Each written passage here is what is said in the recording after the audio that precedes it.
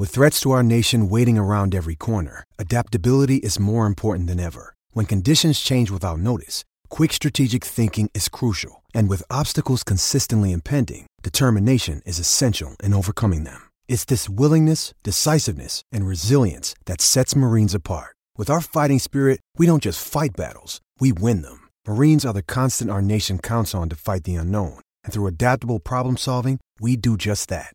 Learn more at marines.com. G'day, Mike Hussey here, but you can call me Mr. Supercoach. KFC Supercoach BBL is back and there's 25 grand up for grabs. So what are you waiting for? Play today at supercoach.com.au. T's and C's apply. New South Wales authorisation number TP/01005. G'day, Mike Hussey here, but you can call me Mr. Supercoach. KFC Supercoach BBL is back and there's 25 grand up for grabs. So what are you waiting for? Play today at supercoach.com.au. T's and C's apply. New South Wales authorisation number TP/01005. He is in another orbit. Lazarus does it again. SENZ is pacing for purpose. Thanks to Harness Racing New Zealand. Yep, if you want to live the dream, get involved in harness racing. It's very, very simple. Just go to the harness racing website, which is hrnz.co.nz. And you will remember, of course, that last year we were running a Pacing for Purpose competition within the various shows. I'll give you an update at the moment. The tally, breakfast is sitting on $539. We, as the morning show, are $760. Afternoon Staffy, not going so good in this one, $325. And the Run Home, which used to be called the Drive Show, is now called the Run Home with Kirsty and Beaver and Ricky.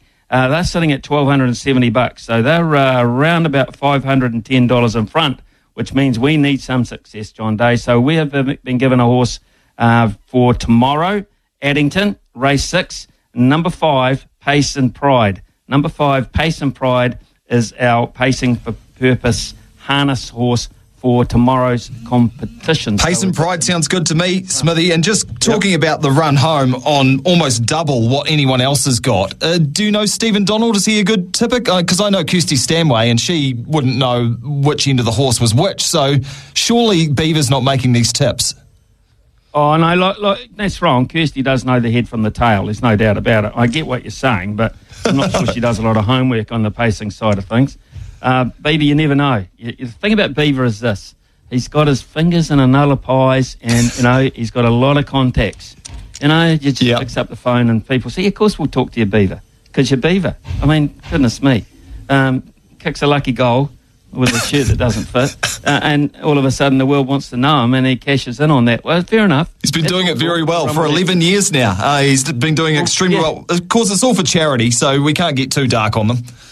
It's called milking it. And our charity, of course, is the Women's Refuge. So at this stage, we're at least going to be giving them $760. So let's hope that we can add to that.